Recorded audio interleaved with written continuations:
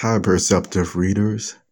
This is a Thinking Ability Special number 7 for the page. It will take less than a minute for me to share it with you because you will proceed to continue to think and think very deeply. Sometimes, in order to just give your answer to this or that, you just make one of your references, for the record references.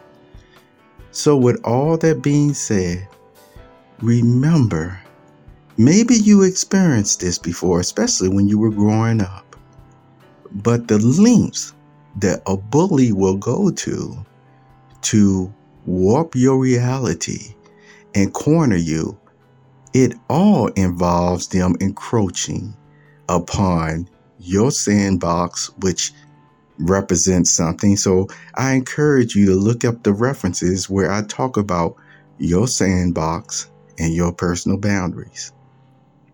And with that being said, that is the answer to what anybody is saying when they encroach upon your rights, encroach upon your personal boundaries.